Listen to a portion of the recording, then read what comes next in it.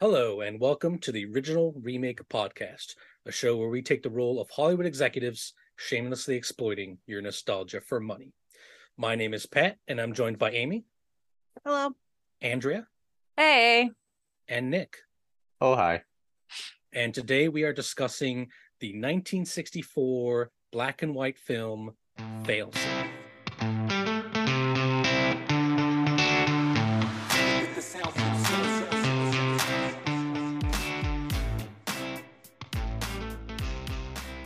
All right, welcome everyone. And today's pick is from Andrea. Andrea, you've picked the film Failsafe, which Amy and I had never seen. No. Nick, had you seen the film before?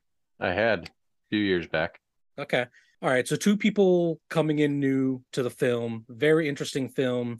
Andrea, why don't you take it away with kind of a brief synopsis of what the film is? Okay. I saw this movie a while ago when I was a kid with my dad, in like AMC or Turner Classic Movies or something. But what this film is about, essentially, it takes place during the Cold War. U.S. bomber jets are doing like routine drills every day or every, so often. And the bomber jets have these fail-safe boxes in them, which basically tell them, when and if they need to attack. And if an order is inadvertently administered or given due to a mistake, the fail-safe mechanism is supposed to either stop them or, there's supposed to be fail-safes in place to either make sure that they do attack or that they don't. And a mess up happens, and one of the bombers gets the okay to go and bomb Moscow, which is fantastic. And the president of the United States has to negotiate with the premier of Russia and try to coordinate with the bomber jet unsuccessfully, and his man on the ground to try to stop the bombers from getting to Moscow. I feel like that it's kind of hard to explain, which is why I stumbled over myself a little bit. Yeah, it feels like almost a play. Like there's three, there's three places that the action takes place, and that's in the cockpit of the actual bombers themselves, the president's bunker, and then the Pentagon, where there's a couple rooms, one with generals and others with some lower ranking staff actually carrying out the kind of, administration of it. And it runs almost like a play would. Maybe that's why I enjoy it so much. So it's the Pentagon where the professor and the generals are, and then there's the place where all of the control center, if you will, is. There's really no good name for it. It's like a proto NORAD. Yeah, you can tell they had some real strong NORAD vibes, but they had to dissociate from the actual U.S. government a little bit. Which is funny that you mentioned that. But yeah, we'll get to that in a little bit in regards to what help the U.S. government was or specifically was not in the making of this film, which is very very interesting on its own. Yes, this movie has a lot of interesting little tidbits about it, which are some of the reasons why I'd want to remake it. So yeah, let's kind of move into then kind of our thoughts and overview of the film. I think the first thing to say is this got released, kind of some movie history. This got released right around the same time as Doctor Strangelove. It was actually released after Doctor Strangelove. I think it was about 9 months after. Okay. So this is an interesting happenstance with it. So Failsafe is originally based off of a book by the same name. And when I think it was Paramount, I believe, was when Paramount found out that Failsafe was being made, Kubrick, the director of Doctor Strangelove, was like, wait a second, this is plagiarism. Failsafe is just like Doctor Strangelove. You guys can't do this. And a judge ruled in the favor of the studio, which means that Kubrick won and that, there was a conflict of story. And the way that they solved that was, I think Paramount bought the rights to and bought the film Failsafe. Like, and the stipulation that Kubrick had was to release Doctor Strangelove first, and then sometime after Failsafe. And I personally think it was kind of coincidental, because I'm pretty sure the book kind of came first before Doctor Strangelove, but I don't have the copyright information on that, so I'm not really sure. From what I understand, they're both based on different books that are similar, but the idea that the book could be plagiarized is hard to believe. They're similar in what's happening, but outside of that, they're very different. I mean, the films themselves that come out of the novels are very different. So I feel Failsafe got hard done by. I mean, Doctor Strangelove is a classic film. Mm-hmm. I've seen that film. I could quote a couple lines from it. And Failsafe, I'd literally never heard of it before you selected it for this list, and I'm glad you did, because it for me, the film is really, really, I mean, the fact that it takes itself so seriously, right? There's not a joke in here. Like, everything in this movie is what would happen when people with good intentions don't get the job done, and the bad thing happens anyways. Right. When I was doing research on this and reading up more about it, Henry Fonda, who plays the president, he actually said that he wouldn't have done the movie if he had known Dr. Strangelove was coming out first. And the reason is because through the lens of Dr. Strangelove, this same topic seemed silly and over the top, and almost like the only way that you can talk about this sort of scenario is if you are satirizing it. That the only way to do it is if it's satirical. And some people who had reviewed it at the time were like, "Oh, this film is not believable." And I don't know if I agree with that, because the film, while it didn't do very well in the theater because of Dr. Strangelove, thank you, Stanley Kubrick, it was reviewed very well by critics. It reminds me of Armageddon and Deep Impact, where Armageddon was the massive blockbuster, but I actually really love Deep Impact quite a bit because it takes a more human view. Like, this is what would really happen if an asteroid was coming towards Earth, whereas Armageddon wants to be an action movie in space. You know what I mean? And I feel like it's the same thing here. It's like I said, Failsafe takes itself very seriously, and it's all the better for it. And I think you're right. If Failsafe comes first and then Doctor Strangelove, it doesn't matter as much, because the satire coming out second is the point of the satire, right? So in this case, the fact that it was already satirized. Now I'm getting the word wrong. You're welcome. Made a satire. Yes, yeah. Is something that probably was detrimental to the film. Amy, what did you think about the film? First time seeing it, the first time I saw it, I did fall asleep. I don't blame you. It was late. It was late, and I wasn't expecting that type of movie to come on. I had no idea I was going to see going into it, besides just being about the Cold War. And realizing that it was a movie I'd actually have to pay attention to. No huge action sequence, no score. I could hear a pin drop. I decided to, see it again with a different eye set. So, and I liked it.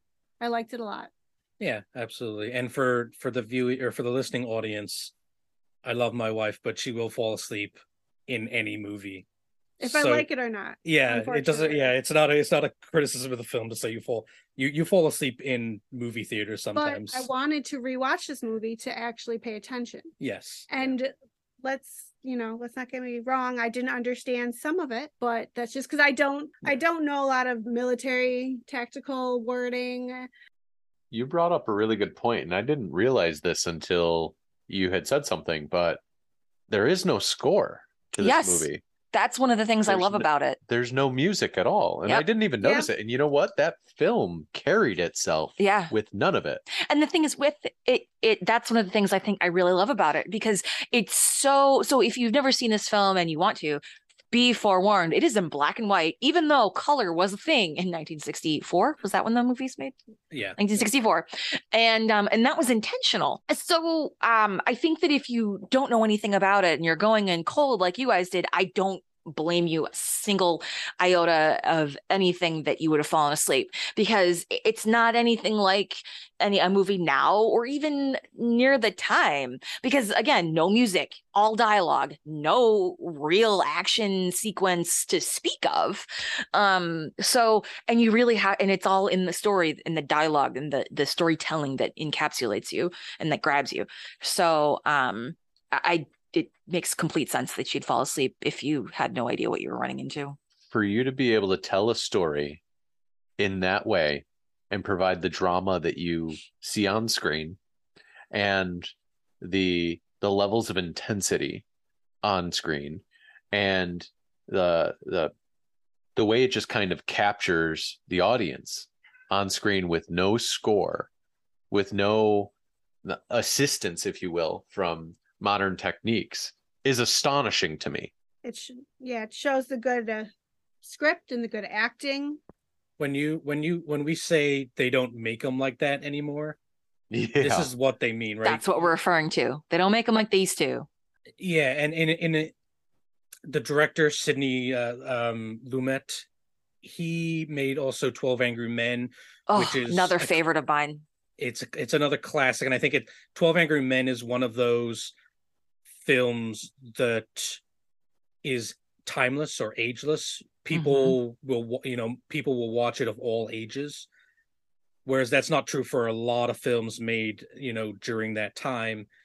And it's the same thing with 12 Angry Men as it is with this movie, in that the tension is the action and the plot moving us forward, and it drags us through the whole film, and you don't need a score or a big action set piece or anything like that. It is men being stuck in these rooms, not really being able to do anything now that the flip has been switched, right? And that's kind of almost a theme of the movie. Switch has been flipped? Damn, it's the... Say it one more time. No, let's keep it in. I own my inability to speak. To speak. Moving on. So yeah, this director is fantastic. He's done a lot. He did Dog Day Afternoon. He did Before the Devil Knows You're Dead, which I didn't know. I just found out about that. I've seen it and very much enjoyed that film. But that was a fantastic film as well. So he's done a lot of great work, and he's clearly one of those directors that can make a tension-filled film out of a room of people just talking, and it's really hard to do that these days. You know what I mean? That Hollywood has changed. That generally doesn't happen anymore. It doesn't sell tickets. No, it does not. I think you also need a truly compelling story to tell. And has anybody looked at Hollywood recently? Yeah. There's not a lot of unique and new thoughts and ideas coming out of the woodwork. And I think that's probably the real problem behind not being able to tell a story like this with modern film. Not so much the techniques and the technology. But an original story. An original story that's also engaging, though. I think anyone could tell a story. I think the last time I may have seen a movie in the theater that was like that was Inception. But then again, that had a huge soundtrack and a lot of action scenes and all that other stuff. But I'm trying to think of the last film, maybe Arrival. Okay. That would be one where there's some action in it, but it's mostly the tension between the characters and obviously the aliens. But yeah, good point. That is a very good point. I think you can make some minor changes to that, and language is the entire point of that movie. Exactly. Yeah. And you with some minor changes, you could rip any music out of that. And if I remember correctly, the music, the score of that movie was really just fill, ambiance. Yes. Not action sequence. You got to punch it up, sort of thing. All right. So I guess in summary, then, we all really like this film. So kind of moving on to then, why do we want to remake this movie? Andrea, we'll start with you as it's your pick. Kind of what about this film makes you want to kind of give it another go? So I'd remake it for a couple reasons. I think one, I would update a lot of the cut scene type plane visuals. Oh god. Yes. So this in between, so this movie has some like shots of planes taking off on runways. And that's all stock footage. And the reason is because the US military did not want to sponsor or back or have anything to do with a film where America was at fault for anything. They did not like the idea that the United States could have made a mistake, such as the one in this movie, and they did not want to lend any sort of assistance or credence to that. So as a result, the filmmakers had to get old stock footage of planes that they had from, US planes. I think that some of the Russian planes were actually like a French aircraft or something like that. So I'm going to interrupt for a moment, and I think to really kind of explain just how bad some of these cuts were. Oh yeah. At one point in the film, they're saying that I don't care, do whatever you have to do, have those interceptor fighters fire their afterburners for as long as they can to catch up with the bombers. And the cutscene that they cut to is a sped up version, like heavily blurred, of a plane firing a missile. Yes. And they claimed it was afterburners and because it gave off a lot of smoke. That's not where afterburners come from. Right. Afterburners, last I checked, are not on the wingtips. No, they come from the back of the plane. Y'all. So the editors had their work cut out for them. So I just wanted to break in for a moment and kind of say, hey, this to give the listeners kind of a feel on where we're at with these cuts. And another thing to add in there is, every time a plane takes off in the film, it's the same plane. Yeah. Yes. It's the same sped plane. up, zoomed in, zoomed out, different angle, mirrored. Like they take the exact same cut and just one right after the other. They had to portray six bombers taking off, 4 US attack fighters, and then a whole bunch of Russian fighters. So the bombers, you see the same bomber take off 6 different ways. Yeah. And when they show the bombers in the air, it's clearly, when you see the inside of the bomber, there's plenty of room in there. There's 3 people. There's plenty of room for them to move around. And then when you see the outside of the plane, it's like a 1-person snub fighter. Yes. Yeah. And so to go a little more in depth, because I watched kind of a video on like what was happening here. This is during McCarthyism. So the Red Scare, you might be a communist, you hate America, that type of thing.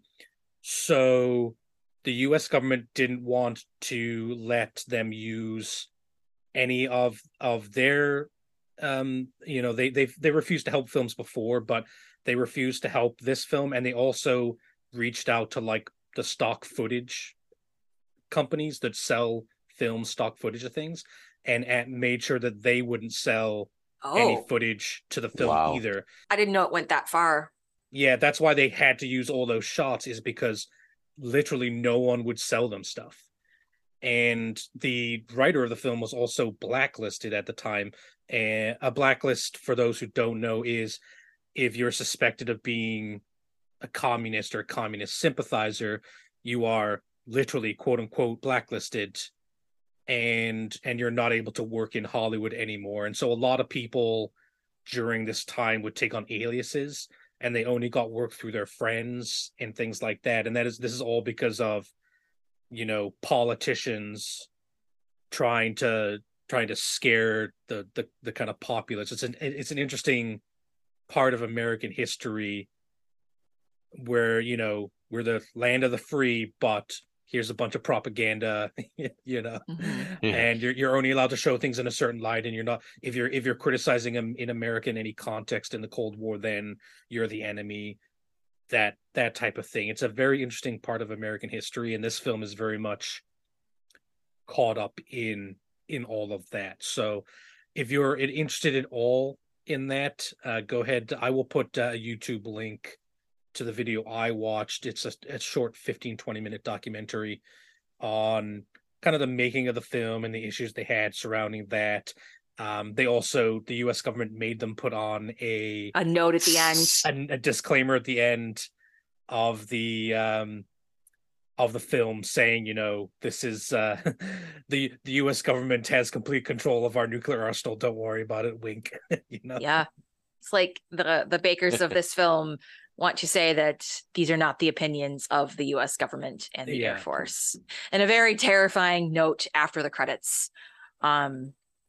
And I kind of think that in a certain way, that note is almost scarier than the rest of the movie itself. But there were some other reasons why I wanted to remake this film. May I explain those a little bit more before we go into like recasting and stuff? Yeah, because absolutely. I feel like that there were some other things that I wish I could have seen the more I thought about this, and I really wanted to share those thoughts. While this is one that I wouldn't set in modern times, and I know we'll go into that a little bit later, but I feel like I read one review where it said that the reason for the fault wasn't believable. And when you're watching the movie, it's really hard to tell what happens, because like a light goes off and then a buzzer goes off and then they say, oh, there's something wrong. And then this guy comes and he pulls a giant like card catalog looking thing. And if you don't know what those are, if you care for kids, if you go into like you used to be able to go into a library, and instead of using the computer to look up where the book was, you had to like pull open these long drawers and look through these cards in this long drawer to see if the book was there or whatever. Yeah. Same kind of thing. It looked like this long drawer that he pulled out of this computer console and he put in a new one, and like it was hard to understand that.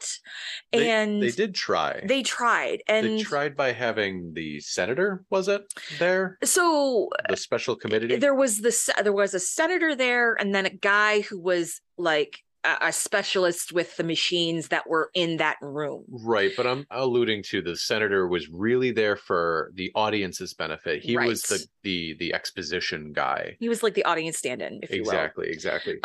So the way that the movie starts is like there's a senator who's the audience stand-in, some guy who's from the company that made the machines in the room, and then a general and a colonel who run the center, the proto NORAD that the bombers are commanded from. And they get find a blip on their radar, which ends up being an off-track commercial jet, and that kind of throws their systems out of whack. And at the end of the movie, you learn that the Russians were jamming the American radios so that the command center couldn't reach the bombers, and that after the mistake happened and the computer had its weird glitch thing, that's why they couldn't reach out to the bombers, because the Russians were jamming them. But that sounds confusing when I explain it, and that's because in the film it is. Like when I've watched this movie 3 or 4 times at least, and every time I watch it I never quite clearly understand what happens. And if I were to remake this, one of the reasons why I'd want to is because that needs to be clearer. It's clear as mud, and it's almost not believable. It's kind of like, oh, these 4 or 5 different conditions all have to happen at the same time to make this scenario happen. And I think one of the things about this film that's really striking is the fact that there were many times in the Cold War where the nuclear superpowers were very close to completely screwing up this world, like what happens in the movie, not almost, but same kind of flavor. And I think that needs to be underscored a lot more. And to do that, you need clarification of that mistake. Because I think a big part of the movie is that while a lot of the characters spend a lot of time, hitting you over the head with, oh, it's machines, we let the machines get out of control. But it is man that created the machines. So at the end of the day, we are the ones at fault, no matter how much we want to blame the machines. And I think that theme, that message would be better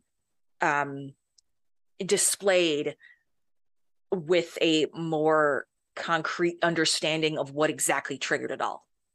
Yeah, I think if something has a 1 in a million chance of happening, but there are millions of chances of it happening, say, every year, for example, in the case of computer software that has to do calculations many times a second, then it's the 1 in a million isn't a 1 in a million, it is an inevitability.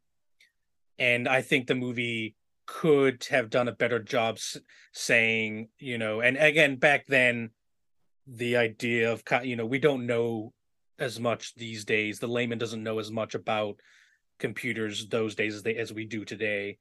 So I think it'd be easier today to kind of explain the idea that, like, the system was set up in a way where it has a very, very small chance of failure, but that incredibly small chance of failure is almost guaranteed to happen because we keep setting up these situations where it's, where eventually it's going to go wrong regardless, right? Does that make sense?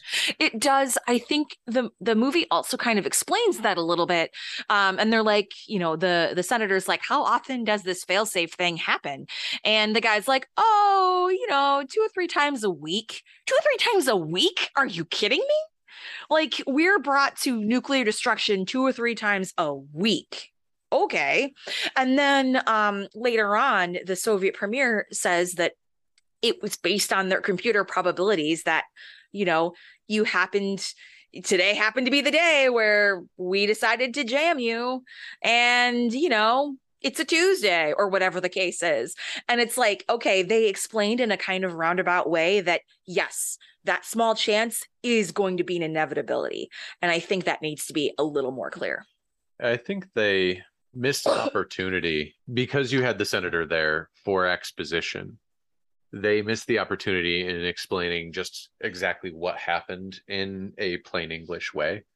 But I also think the complexity that was there on purpose, because you're talking about like this is on the coattails of the conversation of how much money the taxpayers spent to build this control center and how advanced it was, and this roundabout tour that we went on to see how advanced this satellite 300 miles up could see almost drone to the ground, today's technology and capabilities to see from space and so on, which was back then it was unfathomable. And I think the reason why that level of complexity was there for how the failure happened, even though we come to learn that Russia was kind of the one of the catalysts. Yeah, the last straw that broke that camel's back. The reason why that level of complexity is there is because you're trying to portray a government entity with virtually unlimited funds and how they're supposed to be the elite. They're supposed to be the best in this scenario. They're supposed to be infallible, and yet something still happened to these people. So you kind of, as the audience, expect a super complex process that shouldn't ever break, that can't ever break, because the greatest minds developed it. But I think that's undermined by the fact that in that moment, you treat the audience as the ignorant one and just kind of pull out this magic metal box with a blinking light on it, slap a new one in, and say everything's fixed. Yeah, I feel like that this movie simultaneously treats the audience like they are smart, but also treats the audience like they're stupid. Because there are some instances where it's like, I assume, like the scene with the president, it's like, oh, he knows his wife was in New York. And it's like, okay, then the audience is, supposed to understand that when the president is saying, okay, Moscow will be bombed, and spoilers, in return will bomb New York, you're supposed to kind of remember and then put 2 and 2 together. But at the same time, it's like, oh, this box being pulled out, that's all fixed now. And it's like, okay, do you expect me to be stupid or do you expect me to be smart here? What is your expectation of me as the audience? That's fair. Any other reasons specifically outside of like specific changes to the film, like any other reason that we'd want to remake it. Yeah. I know we mentioned a lot of the shots of the planes and whatnot, but Oh God, yeah. in the proto NORAD War Room Command Center kind of thing, a lot of the action is seen, quote unquote, seen on these like giant radar map things. And I understand at the time the technology probably wasn't great. I mean, at the time, if you were watching that, sitting in this theater in the 60s, that was probably amazing. But when you look back at it, it's like, wow, that's terrible. And it just looks really not great. I don't want to say it's bad. Like it seems a little hokey. I feel like someone's about to say enhance in that Blade Runner kind of way. And if I were to remake it, I would kind of update that, fix that a little bit. I also think that some of the cuts, like there's a lot of cuts in the movie to sort of when the president's on the phone between all of these different places, there are a lot of cuts between the control room and the conference in the Pentagon and the president's bunker. There's a lot of fast cuts, and with the exception of maybe 2 or 3 places, I feel like the cuts are way too fast for. Like they're a little fast. Like I understand why they need to be fast. You want us to get that sense that we're all in the same room together, and that even though we're a long ways away, we're all like connected right here. I feel like a lot of it was too fast, and I didn't get the time to really notice the emotions I needed to notice in this kind of movie. And I didn't get enough time to maybe process as much as I would want to. Maybe that's intentional, but I think I would have smoothed out some of those harsh cuts. I agree, and I think one of the reasons that I would add in that I would want to remake this, and this is something that kind of goes into a little bit into what I would change, but I'll try not to go too much into it, is this, when you forget people's faces. I had that problem in this movie where all of the middle-aged old white dudes look the same, and I'm like, who was that? Who's that guy? Yeah. And I just think there's too many characters in this film that sit around and kind of have like 1 or 2 lines. I would definitely get rid of some characters. So for me, I think part of the reason I would remake it is to cut down and focus more on specific characters.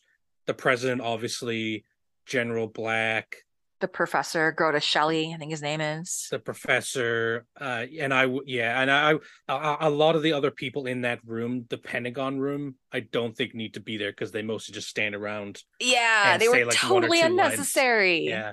I don't know. I think it'd be fine if you just added a ton of diversity to the cast and you could actually tell people apart. Maybe, yeah. We'll get onto that in yes. in the remake, because I have thoughts on that as well in regards to diversity and whether it should be included in a film set in the 60s and that type of thing. All right, so moving on then to casting. Let's start with the president, Henry Fonda, in the original film, who I think is great. Yes. You want to take it away? Yep, go. Yeah, okay. Take it away. Sorry. I agree. I do think Henry Fonda is great, which is why I had a really hard time picking the president. I would have picked Denzel Washington. He's a great actor. I think he can, when he, I think of Denzel Washington in something like Remember the Titans, where there's not a lot of like action. I mean, there's like football, but there's a lot of dialogue that is intense and meaningful. And I think that he could pull off, 1, having a position of authority like that, and 2, having to carry across that kind of dialogue in a meaningful, emotional way and maintain that intensity. Yeah, being intense, I think, is being intense, but also being a reasonable and rational person is important for that role, right? Who doesn't like Denzel Washington? Right, exactly. He's the president. Yes, and also I think like Henry Fonda, it was great because as a result, I had a really hard time like trying to figure out who I would cast. But the one thing I really didn't like about Henry Fonda's performance is I feel like he did a lot of yelling, and I don't think that's needed. Yeah, there's that one scene I think where it is the best part of the movie where he said, what do we do? What do we do? That part. But aside from Yeah. that, it's I agree. I think he screams a little too much, but I was going to kind of resonate with you there. There's a place for it. There are certain places in the film where that does make sense to elevate your voice and really kind of get that point across. But yeah, it didn't need to be every time he was on the screen. Yeah, it's kind of like that the thing to tell actors is like, okay, don't take your performance to a 10 because then you're not going to have anywhere to go. You want to start at like a 3 and then kind of go to like maybe a 5 or a 6 and then push it to a 10. And I think he was like at a 9 the whole time, and then it's like, okay, now we have nowhere to go. Yeah, I agree. That's fair. One thing I guess I would like to bring up now, because you've cast Denzel Washington, who is a black man. Obviously, everyone knows who Denzel is, but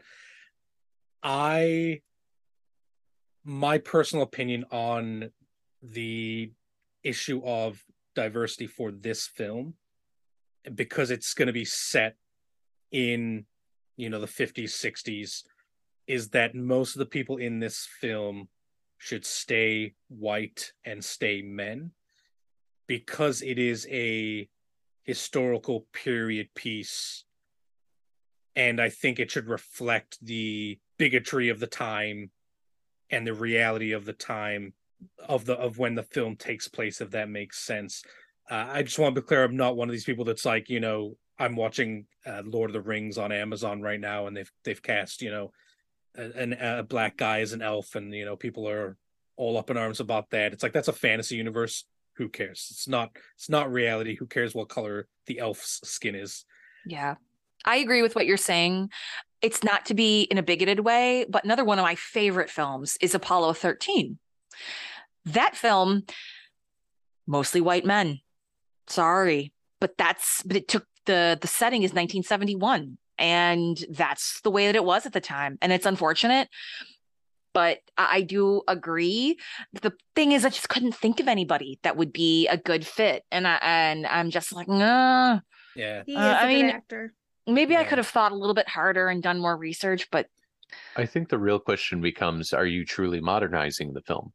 Because is it a second Cold War?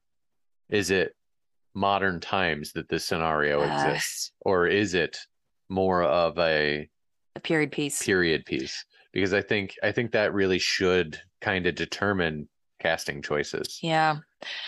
I think if it were me, I'd keep it in the time period that it is, mostly because a good chunk of the movie is dependent on the Red Scare. Pat, you brought this up, earlier, McCarthyism, the Red Scare. One of the reasons why Gerda Shelley is such a hawk on war as he is because he is an ardent anti-communist, and he would stop at literally nothing to eradicate communism from the globe. And if that means turning an accident into nuclear war, then he's going to do it.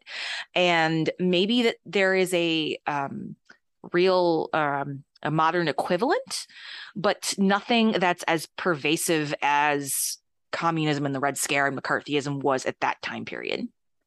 Yeah, I agree about keeping it in the same time, and like I said, it's, for me, it's important to show. I feel like you'd be doing a disservice to the people who suffered during that time period of not being able to have positions of power, by kind of just inserting them in to this period as though that were the case, right? I did do some research. Benjamin Davis Sr. was the first African American general, and that wasn't until 1940 that he became a general. And even then, he mostly was just assigned. He had a limited range of like responsibilities where he wasn't able to like take a lot of field command and things like that because of his race. So you think of like kind of the Civil War as this thing that happened so long ago, but it's really just 6 or 7 generations ago. And then the fact that the fight wasn't won then, and that there was 100 years between that and the civil rights movement. And like I said, I just think it's important to show where the power structure lies in a period piece. But outside of that, Denzel. I'll see any Denzel movie. Like you know You what I mean? betcha. Like generic action flicks, like The Equalizer. Yeah. I'll go see The Equalizer Part 3. Go The for it. Book of Eli. Oh my God. Great Chef's movie. Yeah. kiss. Yep. Like Man on he's great in Fire. everything. Oh my Yeah. God. So I think that's a good pick. I just kind of wanted to bring it up as something to discuss when it comes to that type of thing. So okay, so moving on, you mentioned Denzel. I had Martin Sheen down as the Oh, president because he played it during West Wing, which I haven't West seen a Wing. lot of, but He I was think great in that. he's got that kind of presidential personality. Do you think? Yeah, no, absolutely. I agree. And then Amy, you picked Bryan Cranston. He's a great actor. He is a good actor. He is. But I don't know if he's right for this role. I could cast him in this movie, but I don't know if I'd make him and the we had president. that discussion too.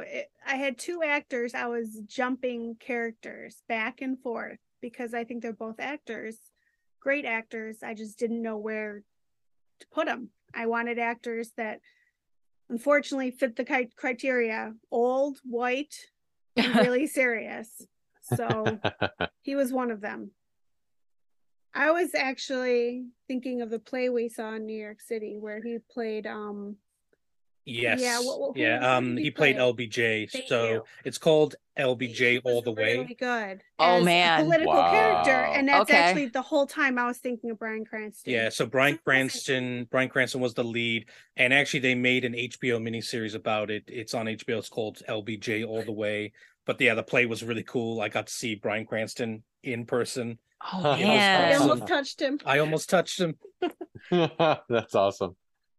Okay, Bryan Cranston is a good fit. I think the his type of performance that he gives, I think would be better under more stressful situations, like in the cockpit or in the war room. But So General Black, the one I kept going back and forth on. yeah, that. Anyway. But again, it's your pick. I think it's a good pick. It's General Black was really hard too. I struggled with that. yeah. I don't like your pick for General Black. We'll get on to him, but I don't like my pick for General Black either. okay. So let's move on to The professor, Dr. Gotticelli. the professor. Yeah, Dr. Gotticelli. Thank you for pronouncing it for me. Gotticelli. That's okay. I'm just calling him the professor. Yeah. Yeah. So I didn't pick anyone for this because I wasn't sure. But when I saw your pick, I was like, he's a little young, but he's old enough now. And I think this is a great pick. So I picked Adam Driver. So the person who played Dr. Gotticelli is Walter Matthau. And this is the same person who was in Grumpy Old Men and Dennis the Menace. And when I saw him in this movie, I was like, get out of town. But he's very soft-spoken and he's intense. And I feel like Adam Driver could play a serious, intense character with like that kind of flavor in his background. I think something important to note about, again, context for people of our generation and our parents' generation too, who would have been young when this film came out. This character is based off of a real person who was essentially he was like a futurist and kind of a military strategist that in many ways was bullish or hawkish on the idea of not only can we persecute a nuclear war, but we could win one. That idea is obscenely stupid. Right? The idea that like countries could launch hundreds or more thousands of nuclear weapons at each other, and that the surviving is a positive outcome. So yeah, that's who he's based on, and he comes across as very hawkish. I think that's important to understand when you're casting the characters. You have to have someone who's incredibly intelligent, but also incredibly arrogant. And that I would agree. in Adam Driver's repertoire. And also Adam Driver is a military man. Like he was in like the army. Yeah, he's an incredible actor. He really is. He is. He's amazing. That. Yeah. Oh yeah. He joined up after 9/11, I believe. Yep, he did. He did. And like Walter Matthau, Adam Driver is also tall and dark, like dark hair, dark eyes, pale skin. What are you trying to say? Right here. She hates the blondies, I believe is the exact quote she said there. Yes, I said that. Rude. Very rude. Anyways. Amy, Well, first tell my first pick, I can't remember who it was. John Hamm. Oh, John Hamm is not going to be in this. I love John Hamm. Oh, I love mm. John Hamm, but I I don't love know. John You Hamm. know why I picked that is Hmm. because just looking at Walter Matthau, and then he kind of looked very nice that young. I'm not saying, I was attracted. He's an attractive man, and I just want to put Explain John Hamm yourself. in something. I could see John Hamm though. I could, because if you've seen John Hamm in Black Mirror, Yes. Yes. Yeah. That is- or the new Maverick. yes, But yes. Oh, he's you're right. appealing. Or The Town. The Town is a He great can movie. be he's in. sadistic, but he also has this arrogance that people you want to believe him, even if Yes. he's an asshole. And like Walter Matthau, John Hamm has a comedic-ish background. And Walter Matthau did comedy, but he could also do serious roles. Important to note that Walter Matthau was a serious actor Yeah. before he became a comedian. The Yes. comedic roles came later. But you know what? You've turned me around on John Yeah. Hamm live here. Thanks, you too. Yeah. Yeah. Yeah. Just needed I to don't hear know. that. I still would cast Adam Driver. I'm a huge John Hamm fan. I just want to throw that out there. I Not- think not Adam that Driver is huge, a apparently. great actor. I just can't. He just seems so young. Every time I'm looking back on this movie, I'm thinking, who am I going to cast for, military, the presidency? They're Mhm. all older males after years of serving, and Fair. kind of feel like they have to have some years. But Adam Driver, Okay. he's a very good actor. I Yes. mean, if you think about it, when we first meet the professor, he's like talking at 5:30 in the morning after I they've know. all stayed up late from a dinner party. And I who thought that was has that weird. kind of stamina other than people besides people under the age of like 35? I thought that was a very weird scene. Like, I when don't I have that figured kind of out stamina. Like, I'm it not was- that far past 35, but like, damn. Yeah. I mean, I Can't stay do out till that. 5 o'clock in the morning reading a book, but talking to other people, no thanks. Rich people in the Yes. parties. Rich people at parties about nuclear war. Nuclear war. Yeah. That's a heavy topic for 5:30 in the morning. Like, come Yeah. on. Yeah, I agree. If there's not an orgy, I'm out of there by midnight. That's my philosophy. Okay. Moving on then to Buck, who is the pilot of the bomber. Is that correct? No, Buck I is get the it. president's translator. Oh, okay. I get all the white people confused. I'm so sorry. They sure are. Okay, so Buck is the president's translator, which I'm very confused at. I didn't expect it to be a role. They introduce it, I'm like, all right. But really, it's very interesting because he, again, for those who maybe haven't seen the film, he essentially plays the role of the Russian premier because he has to not just translate, but interpret the way the premier is feeling about the information that's being relayed to him. So it's a it's a much more important role than I thought it was going to be. And Andrea, who did you pick for this? Well, I talked about these casting choices with Nick, and this was actually his choice. So I'm going to let him explain it. I just happen to really love his choice. It needs to be Joseph Gordon-Levitt. And I'm thinking like Inception, the way he went from very serious to action oriented back to listen to a pin drop serious in a matter of seconds in that movie sold me on him for Buck, because you have to go from stone-faced direct interpretation of words into portraying feeling and emotion from a language that your president, your superior, does not understand, and portray that all in one breath. You have to be a chameleon. Yes, that's a good way of putting it. Absolutely. You have to be able to handle those changes that quickly. And even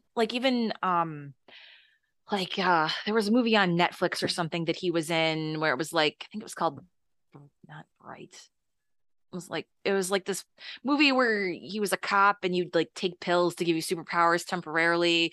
And Project Power. yes, Project Power. I loved him in that. And he was very serious. But there were times where I think he, switched back and forth. And then the first time I ever saw Joseph Gordon-Levitt was 30 Rock from the Sun, or Third Rock from the Sun, excuse me. Yeah. And that was straight up comedy. And then he was in Looper, I believe, where he pretty much like transformed into a young Bruce Willis, which That was fantastic. incredible. So I think he could fit that bill very, very well. Yeah, I agree 100%. Amy had put down, just very quickly, you put down Andrew Garfield. And I think a lot of the things you said about Joseph Gordon-Levitt apply here. Yes, except the only reason I chose Andrew Garfield is because I saw Buck's role as the most innocent of all the characters. Oh. I like that interpretation. I don't look at Andrew Garfield. I mean, I thought of him as someone younger starting off. The president and him were talking, and he's like, so how'd you get into this, son? And he just seemed like he wanted to do good. And I feel like Andrew Garfield has that kind of do-gooder face.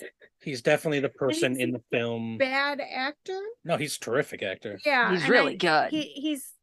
I feel like not many people think of him very much after the poor fiasco with Spider-Man. Not many people liked him after Spider-Man. That's really unfortunate. The second Spider-Man movie was pretty terrible, but he's he's been redeemed in with the new Spider-Man movie. But all of his other acting credits are fantastic. I don't see a lot of these roles as comedic at all. I did not see any character in this movie as needing to have that. I saw him as maybe being able to have more of a connection. Yeah, but Buck is the character that's the most not ready to be in the room with the people talking about nuclear war out of everyone. Should not be in the room in the back with all the guys smoking their cigars. Yeah, that's fair. So let's go on to, I think, for me, the most important character, and that is General Black, or as he's referred to as the President, Blackie, which is that's nickname for his friend. Nickname that they had in college, I think. Yeah. So importantly, the President and General Black are close friends from school. Mm-hmm. So I struggled like hell with this too. You've written Ryan Gosling here. That seems like a mistake. I struggled. The thing is, if you so think of Ryan Gosling from like The Gray Man or Blade Runner. Not like the cutesy, fartsy La La Land Notebook Ryan Gosling, but the more serious, thoughtful. If you've seen Gray Man, I think this is the perfect fit. Yeah. I've seen Gray Man. I enjoyed it. The Nice Guys is probably my favorite Ryan Gosling movie, but I don't see him in that role. I picked Viggo Mortensen from Lord of the Rings. And I Eastern Promises. Have to agree with that choice. I saw that and I was like, oh my God, that's really good. And I think that's perfect for Blackie, because especially with his dream and how at the end where he like drops the bomb and like just the complete and total anguish and just utter horror of what he's about to do. And then he's just like remembering his dream. And as he dies, he's like, the Matador, me. I feel like that's perfect. I feel like Viggo Mortensen's a great choice. Great. I would agree. 100%. He can come across as someone who's very strong, but also very considerate. And I think you need an actor that's able to do both of those things. I think even nowadays, the idea of being strong is associated with like a machoism. Yeah. Which is, I think, is fading away with kind of our generation, because that's certainly not the way most of my friends feel about what strength is. But I think you need someone who's strong, principled, and empathetic as well. Yeah.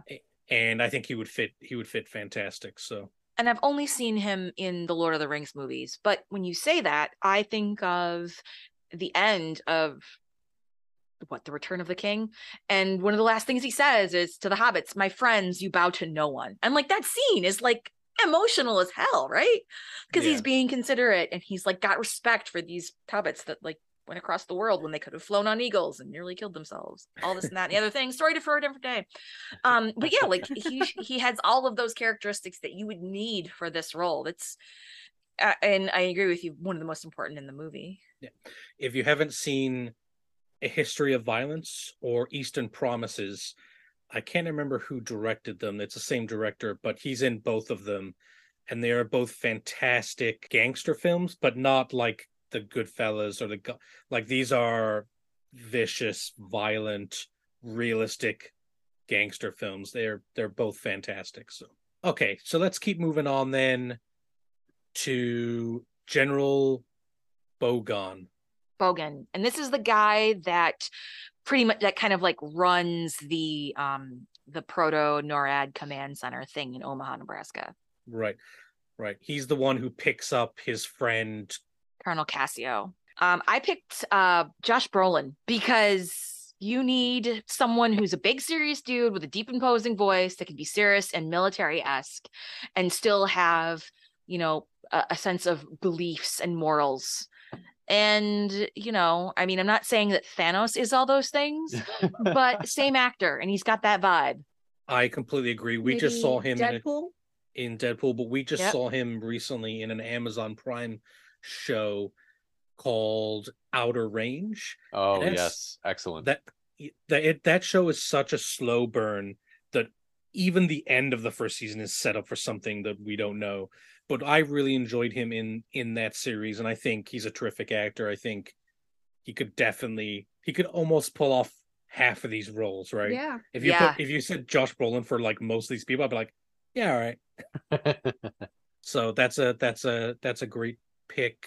Anyone else have alternate suggestions, or are we all Brolin bros? So let's move on to Colonel Grady.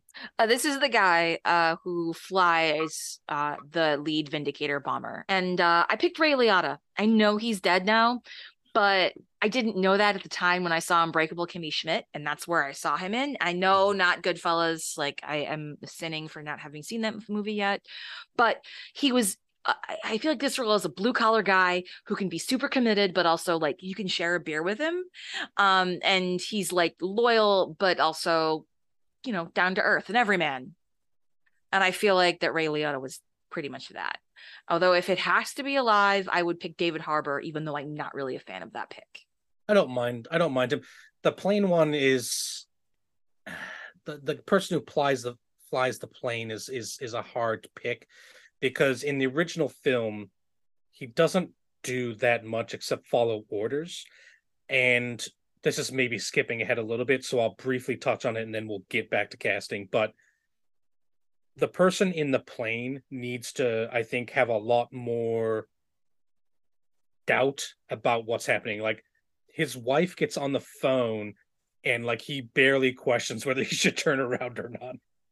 And I really love the idea that the fight between your duty and what you know in your heart is right. If Russia bombed us and I was the guy who pressed the button to fire the bomb back, I don't know if I'd do it. I'm really glad you brought this up because this was kind of the conversation Lady and I were having yesterday, where I was like, you know what? No, we need to pump the brakes. We need to save this for the cast. We were actually talking about this, and they actually make reference in the movie before this all kicks off that Colonel Grady is talking to one of the other pilots about this new rank of kids coming up through and how they're just machines. They just do what they're told. Like alluding to how they don't think for themselves and don't have those critical thinking skills. And then you get up in the plane and you miss that opportunity in the movie. Yeah. To have Grady say, but no, we need to question this. We need to radio back. And then have your little robot younger kids that you alluded to earlier in the movie pay off. Have that be a bit of foreshadowing. And have Grady like reach up and hit the radio button and be like, no, I believe you. And then like one of the other robot kids pulls a weapon and tells him to get off the radio, and he's forced to follow through on his orders. Add that little bit of extra drama that pays off what you invested in the first few scenes. Right. No, there's 3 people in that bomber, and not one of them turns to the other one and goes, you know, maybe the millions of people who live in the greater Moscow area aren't responsible for the evils of communism. Maybe, just maybe, I don't know. Or maybe, guys, we got 2 really big bombs on this plane, and we're about to do some really nasty crap with it. Maybe we get a second opinion. Yeah. Maybe when the president gets my wife on the line, maybe it's not a communist trick. You know what I mean? But that's the point. He's supposed to be following the orders, right? So at what point do you say reasonably, okay, a mistake has been made and they can't undo it the way it's supposed to be undone? By the book, I'm supposed to bomb Moscow and maintain radio silence and not listen to any messages. There's a reason for that, right? The system is put in place because it works, because otherwise the Russians could interfere and try and turn back bombers. So that fight between, is this a trick? If it doesn't matter if it's a trick, like that drama, I think needs to play out on the screen more in the remake. And I kind of, again, I don't want to go too much into it, but I want to keep that in mind as we kind of cast this role, if that makes sense. Yeah, I agree. Yeah, that does make sense. Did anyone else have a different pick for Grady? Wes Bentley. I don't know. Yeah. Too pretty? I agree. For Grady? I don't know. Yeah, definitely too pretty. I like him as an actor, though. He was in Interstellar. Interstellar. He was in The Four Feathers, which is a great The only underrated military. He was in The movie. Hunger Games. Yeah. Crazy beard dude. But he was Yeah. also in American Beauty. Yeah, that was his big. He was Such the a creepy war kid with the movie. camera. Yeah. So I might pick Good him. actor.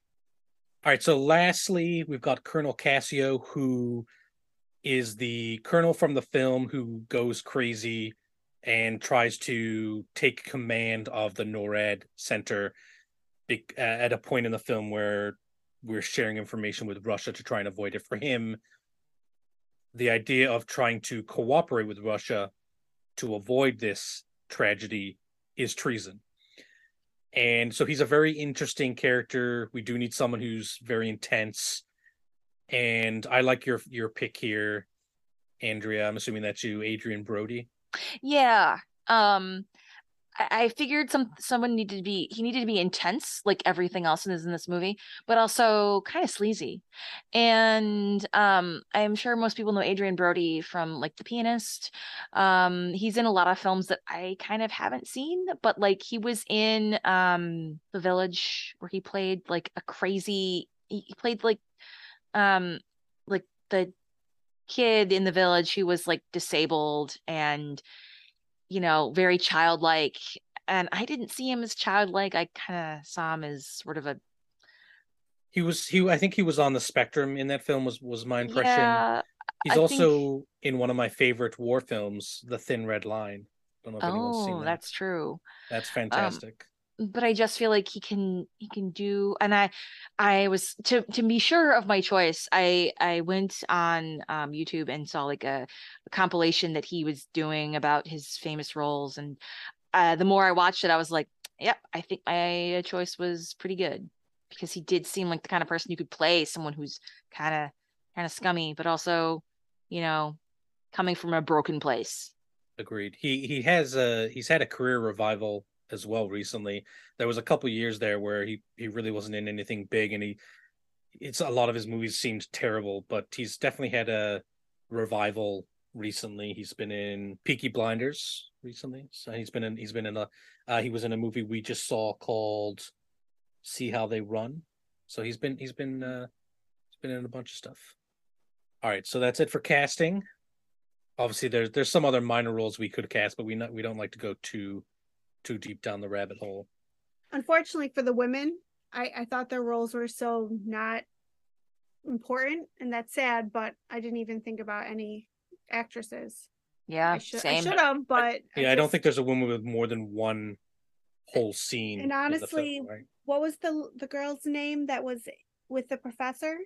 Elsa, I think her name was. I don't Elsa. remember. I thought that character was the stupidest thing in the world. I I don't understand. yeah. I get why they put a character like that in there, but there was no need to. And Andy, that whole scene could have been just taken out.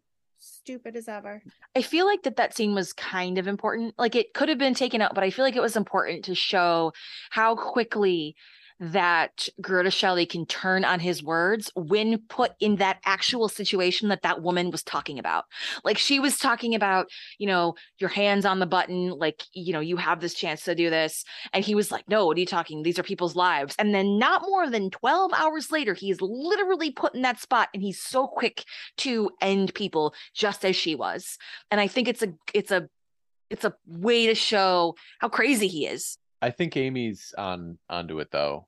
Like I don't think if we're modernizing this film in any way, I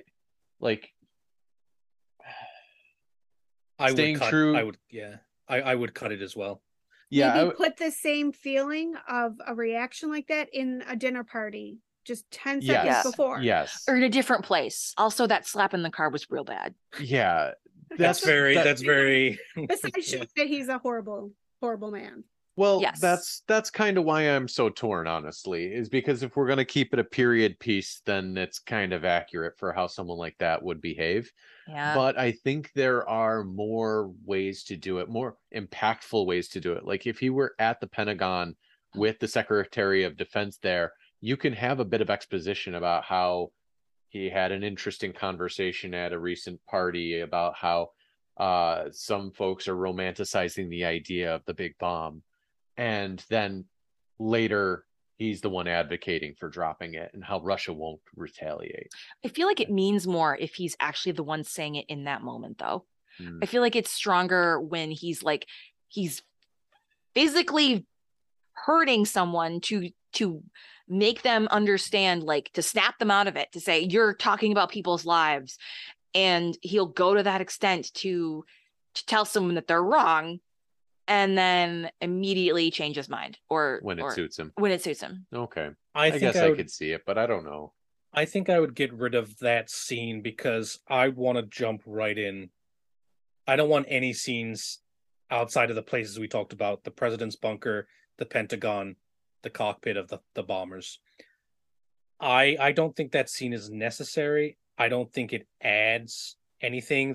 The scene I would leave in is the Matador dream and then General Blackie talking to his wife. But that's because I would give General Blackie kind of more screen time and more time to kind of show his character and his principles. All right, so that's casting. Let's jump on to changes to the film. I think the first thing I want to talk about, really a couple big things about the film, is should this film still be set in the Cold War, or would anyone kind of update this and modernize it to either current day or a future theoretical second Cold War between, US and Russia or China, whatever the case may be? Personally, I'm for keeping it in the time frame, the Cold War of the 50s and 60s. Does anyone agree or disagree with that? I agree. I agree. I was a bit wishy-washy earlier when we were talking about potentially remaking different scenes under different conditions, but I think for it to have the same impact that it has, it needs to be as a period film set at that time, like, because you have to have the social consciousness to draw on to make the rest of the film make sense. And it's a cautionary tale, right? So these are things that have not happened, but could if we allow men to carry on this kind of behavior unchecked, and to continue to let machines run, or let machines run our security and our defense like this unchecked. And there's that saying, those that don't know history are doomed to repeat it. And that, not that this is a historical fiction. It has some basis in history. The Cold War was a thing, and so was McCarthyism, and so was the Red Scare, and so was nuclear proliferation. So those are all things that are historical, and you know, like I said, it cannot be a cautionary tale if it does not take place in history. I don't think. I mean, this film cannot. I completely agree, and I think even keeping it as a period piece, it's still relevant to today. There are still significant amounts of nuclear weapons all around the world. I think 9 countries have them, which, if you think about it, going up from 2 to 9, from close to the end of World War II to now, just makes it more dangerous, right? India and Pakistan could start throwing them at each other, anytime, as well as the United States and Russia, for example. And not a lot of people know this, but the U.S. Department of Energy, a vast majority of their budget goes to finding nuclear material and cleaning it up. That's mostly what they do. And did not know that. Wow. It's still relevant today for people living in the world today, even though it seems like everything else is a threat. The idea that a nuclear accident could happen, obviously would happen different from the film. It's still a relevant thing to discuss and talk about. What when you say nuclear accident, do you mean like do you mean nuclear accident, or do you mean like war caused by, or like nuclear war caused by an accident? Either or. Because you say nuclear accident and I think Chernobyl. I think and it could be either or. Let me give you an example of current day. Russia has obviously currently, as we speak, Russia has invaded Ukraine, has been invading them and attacking them for several months now, almost we're going on towards a year. They have multiple times. They went to Chernobyl. They appeared to take some material from it.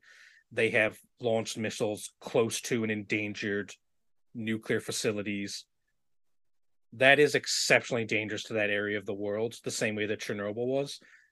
So you've got accidents, you've got military action in places where nuclear technology, whether it be energy production or actual nuclear warheads, exists.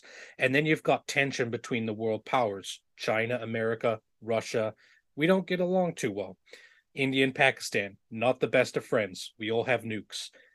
Russia has lost a staggering amount of just nuclear waste, right? And it's not inconceivable that someone who is the enemy to the civilized world, or the West, or America specifically, could get that and and create a dirty bomb. Now, that wouldn't be total nuclear war, but it is something that we don't worry about anymore because the paranoia of the Cold War is kind of gone away, but it still exists anyways. And we take the safeguarding of our nuclear weapons and of the world's nuclear weapons very much for granted in these times, I think, in our current time, right? It's not something that's on our mind the way it was during the Cold War and during the 50s and 60s, when you had things like the Cuban Missile Crisis and things like that, where we were planting nuclear weapons 90 miles from each other's borders and things like that.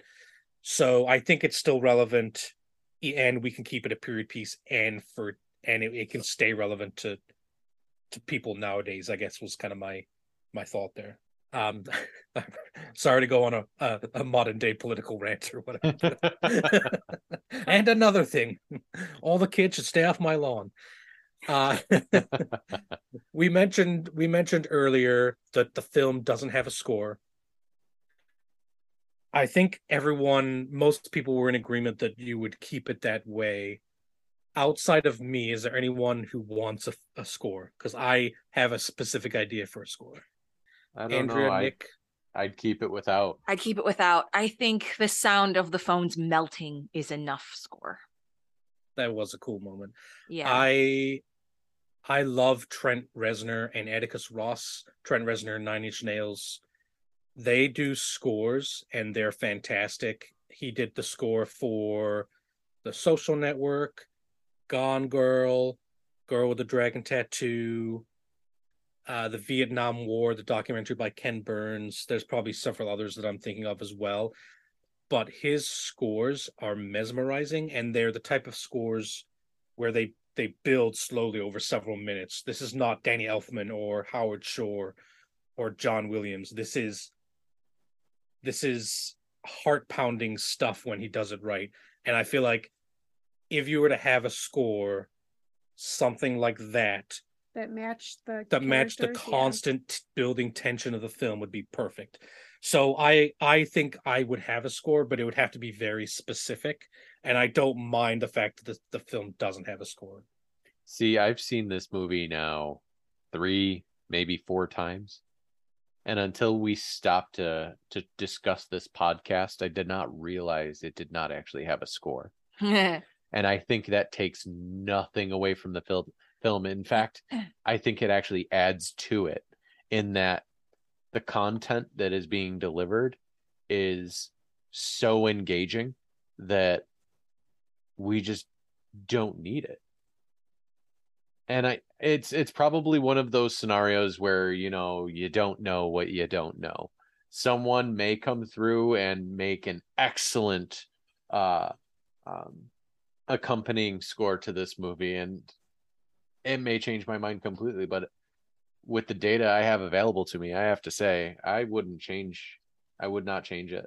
I would let the film speak for itself and not try to amp it up in any way. And it just did such a great job in its original production that I don't think it needs it. I think of The Hunger Games when I think of a movie that doesn't have a lot of music. If I feel like that the first Hunger Games, especially, it had not a lot of music, and like during the movie, and it was powerful. Like when they step off their platforms in like the mid movie, and all you hear is just the gong, and that's the sound, like that's the music, and like maybe there's like a little bit of percussion and that's it. Or in the beginning of the film where all you hear is Prim's scream, and that's your introduction to District 12, y'all. And like I feel like that in that way, like you lose some of that sweaty cold, some of that cold sweat tension with music, I think. That's fair. That's a fair take. And I think, like I said, if someone were to score it, I think it would have to be someone very specific. But I agree that the original film with no score, I didn't notice it at all, and that's a compliment. So okay, the next thing on the list was going to be talking about casting and, whether we should include people of color or women in kind of roles of power. I think we discussed this pretty thoroughly earlier on in the podcast, so we're going to skip that and move on to something else. Andrea, what else did you have, maybe kind of diving into specifics, in scenes or characters? What would you change about the film? I think one of the things that maybe I didn't elaborate on would be the maps in the NORAD room and the Pentagon. I feel like those maps that I mentioned in the beginning, they need to make a little bit more sense or be more detailed. I think there's a way to build tension by showing a graph or a map. And like the thought that I had was, again, Apollo 13. There's a part in the movie where you're just staring at a gauge, and it's their O2 gauge, and you just watch it drop to 0. And boy, is that not the most tension-filled scene of that film. And you're just watching a gauge drop, and it's got that suspense to it. And I feel like that there is a way that they could have done those maps in a way where it could have had the same effect. So I would definitely change that. Let me ask you this when it comes to the maps, because part of the reason they have the maps so prevalent is they literally cannot afford to film or buy film with the planes in them. Would you include, like, when the bombers are going into Russia and they're launching their defense, their countermeasures as defense against the Russian fighters, would you have this in the film as action, or would you still have it on the map where you kind of see these fuzzy dots? Because I don't know if that flies in 2022. I honestly think I'd still have it on the map. Maybe not as like fuzzy dots, but I think the map is like, I feel like the map needs to be there just better. The map, it's like one of those things where it's like what you don't see. It's kind of like that by not seeing it, it lends more to your imagination. It's like if you were to add that fight scene, or if you were to add it, it would kind of take away from that sense of fear that you have because you cannot see what's going on. I actually think the map is kind of critical because you need to show the dissociation between the control center and the pilots behind the controls. Oh my God, yeah. Word. You have to have that separation there for people to understand the gravity of what you are telling people to do, and also it actually happening. Yes, but also to have that moment of, oh my God, I just asked these fighter squadrons to go out and die for a maybe, to chase down these bombers and try to shoot them down on the off chance that they can actually do that, when everything that we're reading says that we can't. And all we know is these little triangles disappeared off a map. Right. And what does that mean? But back to your point of Apollo 13, to really portray that across to the audience, there is a better way to do it. There is a better way to illustrate the map, or portray that feeling to engage you at that same level of watching the O2 gauge in Apollo 13. There's got to be a better way. And I think part of that could be how they opened the tour of the facility, and they were looking at a satellite view that zoomed in on the ground. I mean, in practical effects, it's like they shot a camera out of a rocket and let it parachute back to the ground and claimed that was zooming in. But like, they open up with showing the senator, this is our newest, most fantastic spy satellite, and we can zoom in and count the ticks on the back of a dog, or some crazy line like that. And it's like, if you can really do that, then why does this look so janky? Right. Like, lean into that. Have the map illustrate the context a little bit better. Because there's no way a jet, even with afterburners, is going to traverse half of Canada in about 3 minutes. Yeah. Like, that's the scale was completely blown out of proportion, and it honestly distracted from it. In my opinion. Yeah, so Mercator projection. Yeah, they spend like 5 seconds getting to Russia, and then like the rest of the movie says we're in Russia, but slightly more into Russia now. Right. And I think and we're gonna go all the way back to the Apollo 13 message here. Like, there is a better way to illustrate that, and I think they laid the groundwork for that. I just don't think they quite executed very well. That's fair. I think another thing to say is that I mentioned this earlier, but I think it's worth saying again, is that part of the movie's theme and appeal to me is that all of these exceptionally powerful people are sitting in a room and they can't do anything about the sequence of things that have been put into motion. Yeah. So I think that's incredibly important. The idea that you're really seeing it from the people of whose fault it is ultimately, because they're a part of this group, this cabal of people that have been fine with kind of this proliferation of nuclear weapons, and now the chickens are home to roost, and they can do literally nothing to stop the dominoes falling. You know what I mean? All right, so kind of then the last thing I want to bring up about what I would change, and that is General Black. You call your wife, right? You call your wife and you say, leave New York right now. I love the idea that we have sent someone up to bomb New York.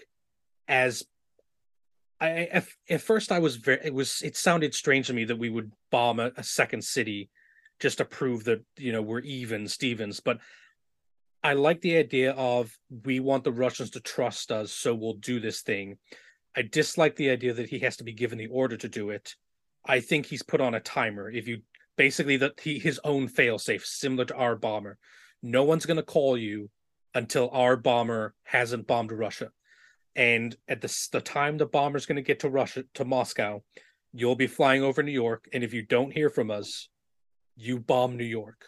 Yeah. And I think I if you don't like set it up that. that way, the tension builds where he's sitting there waiting for the call that never comes. And then he has to make the same decision.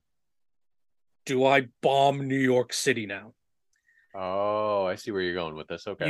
You see what I mean? So right as it's set up right now, it's exceptionally unbelievable. Yeah. So I want it to happen a little earlier where General Black knows what he's doing.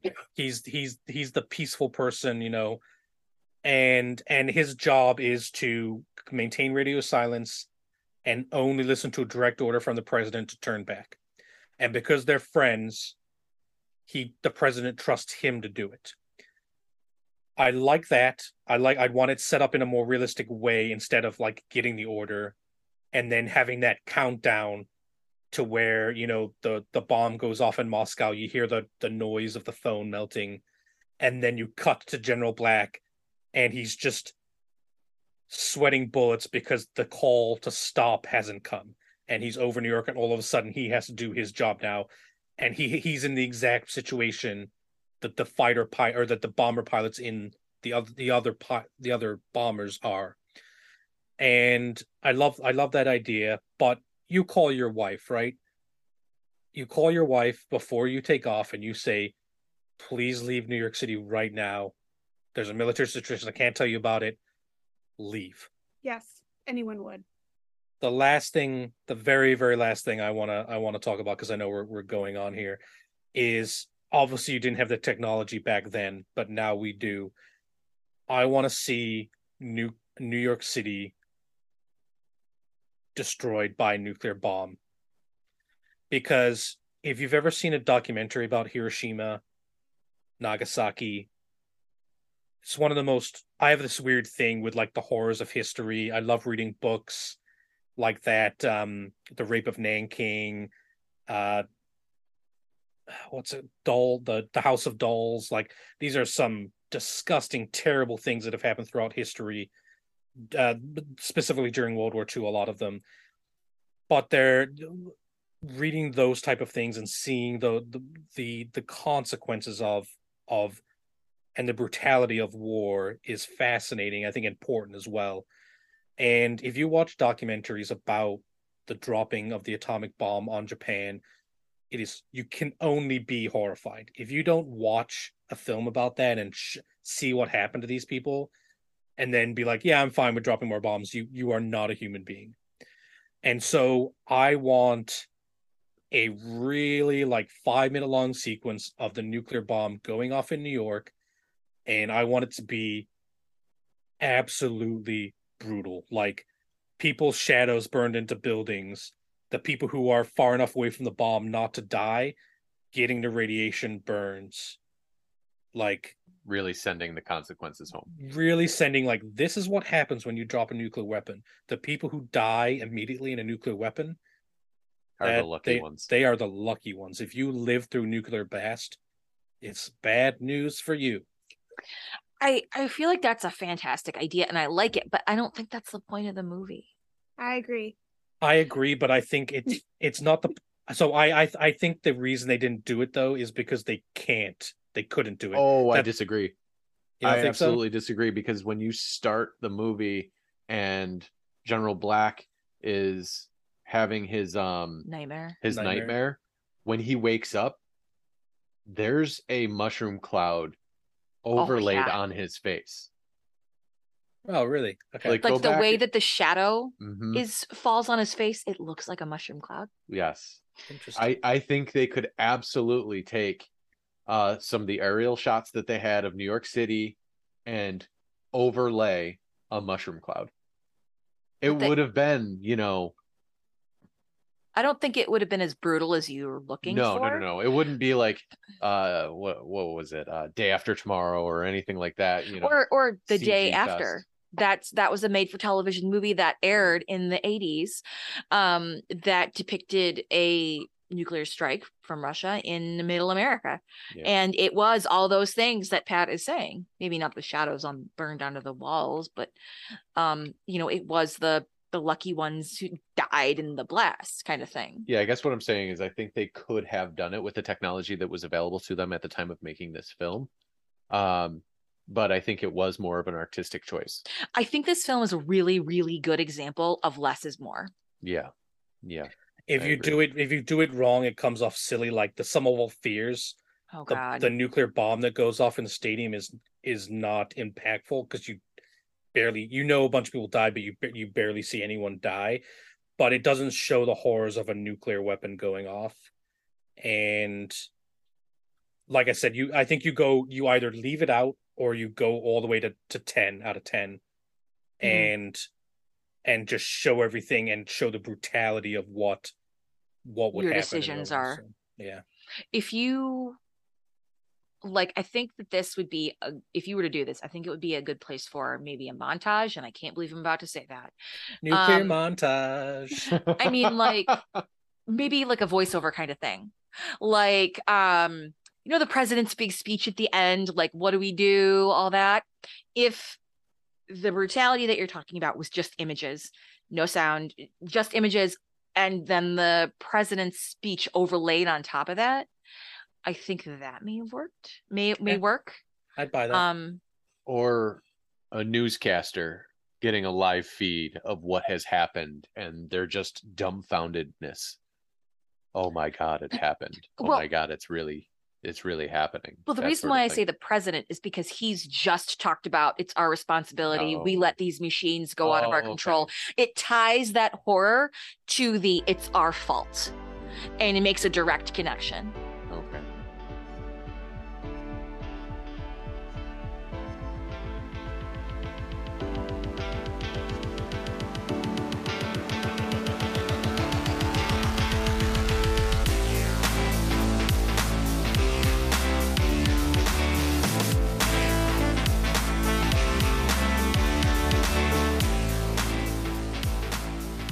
Thanks for listening to this episode of the Original Remake Podcast. If you'd like to provide feedback or have a question, please email us at remake.cast@gmail.com. We'll be back with another episode in 2 weeks.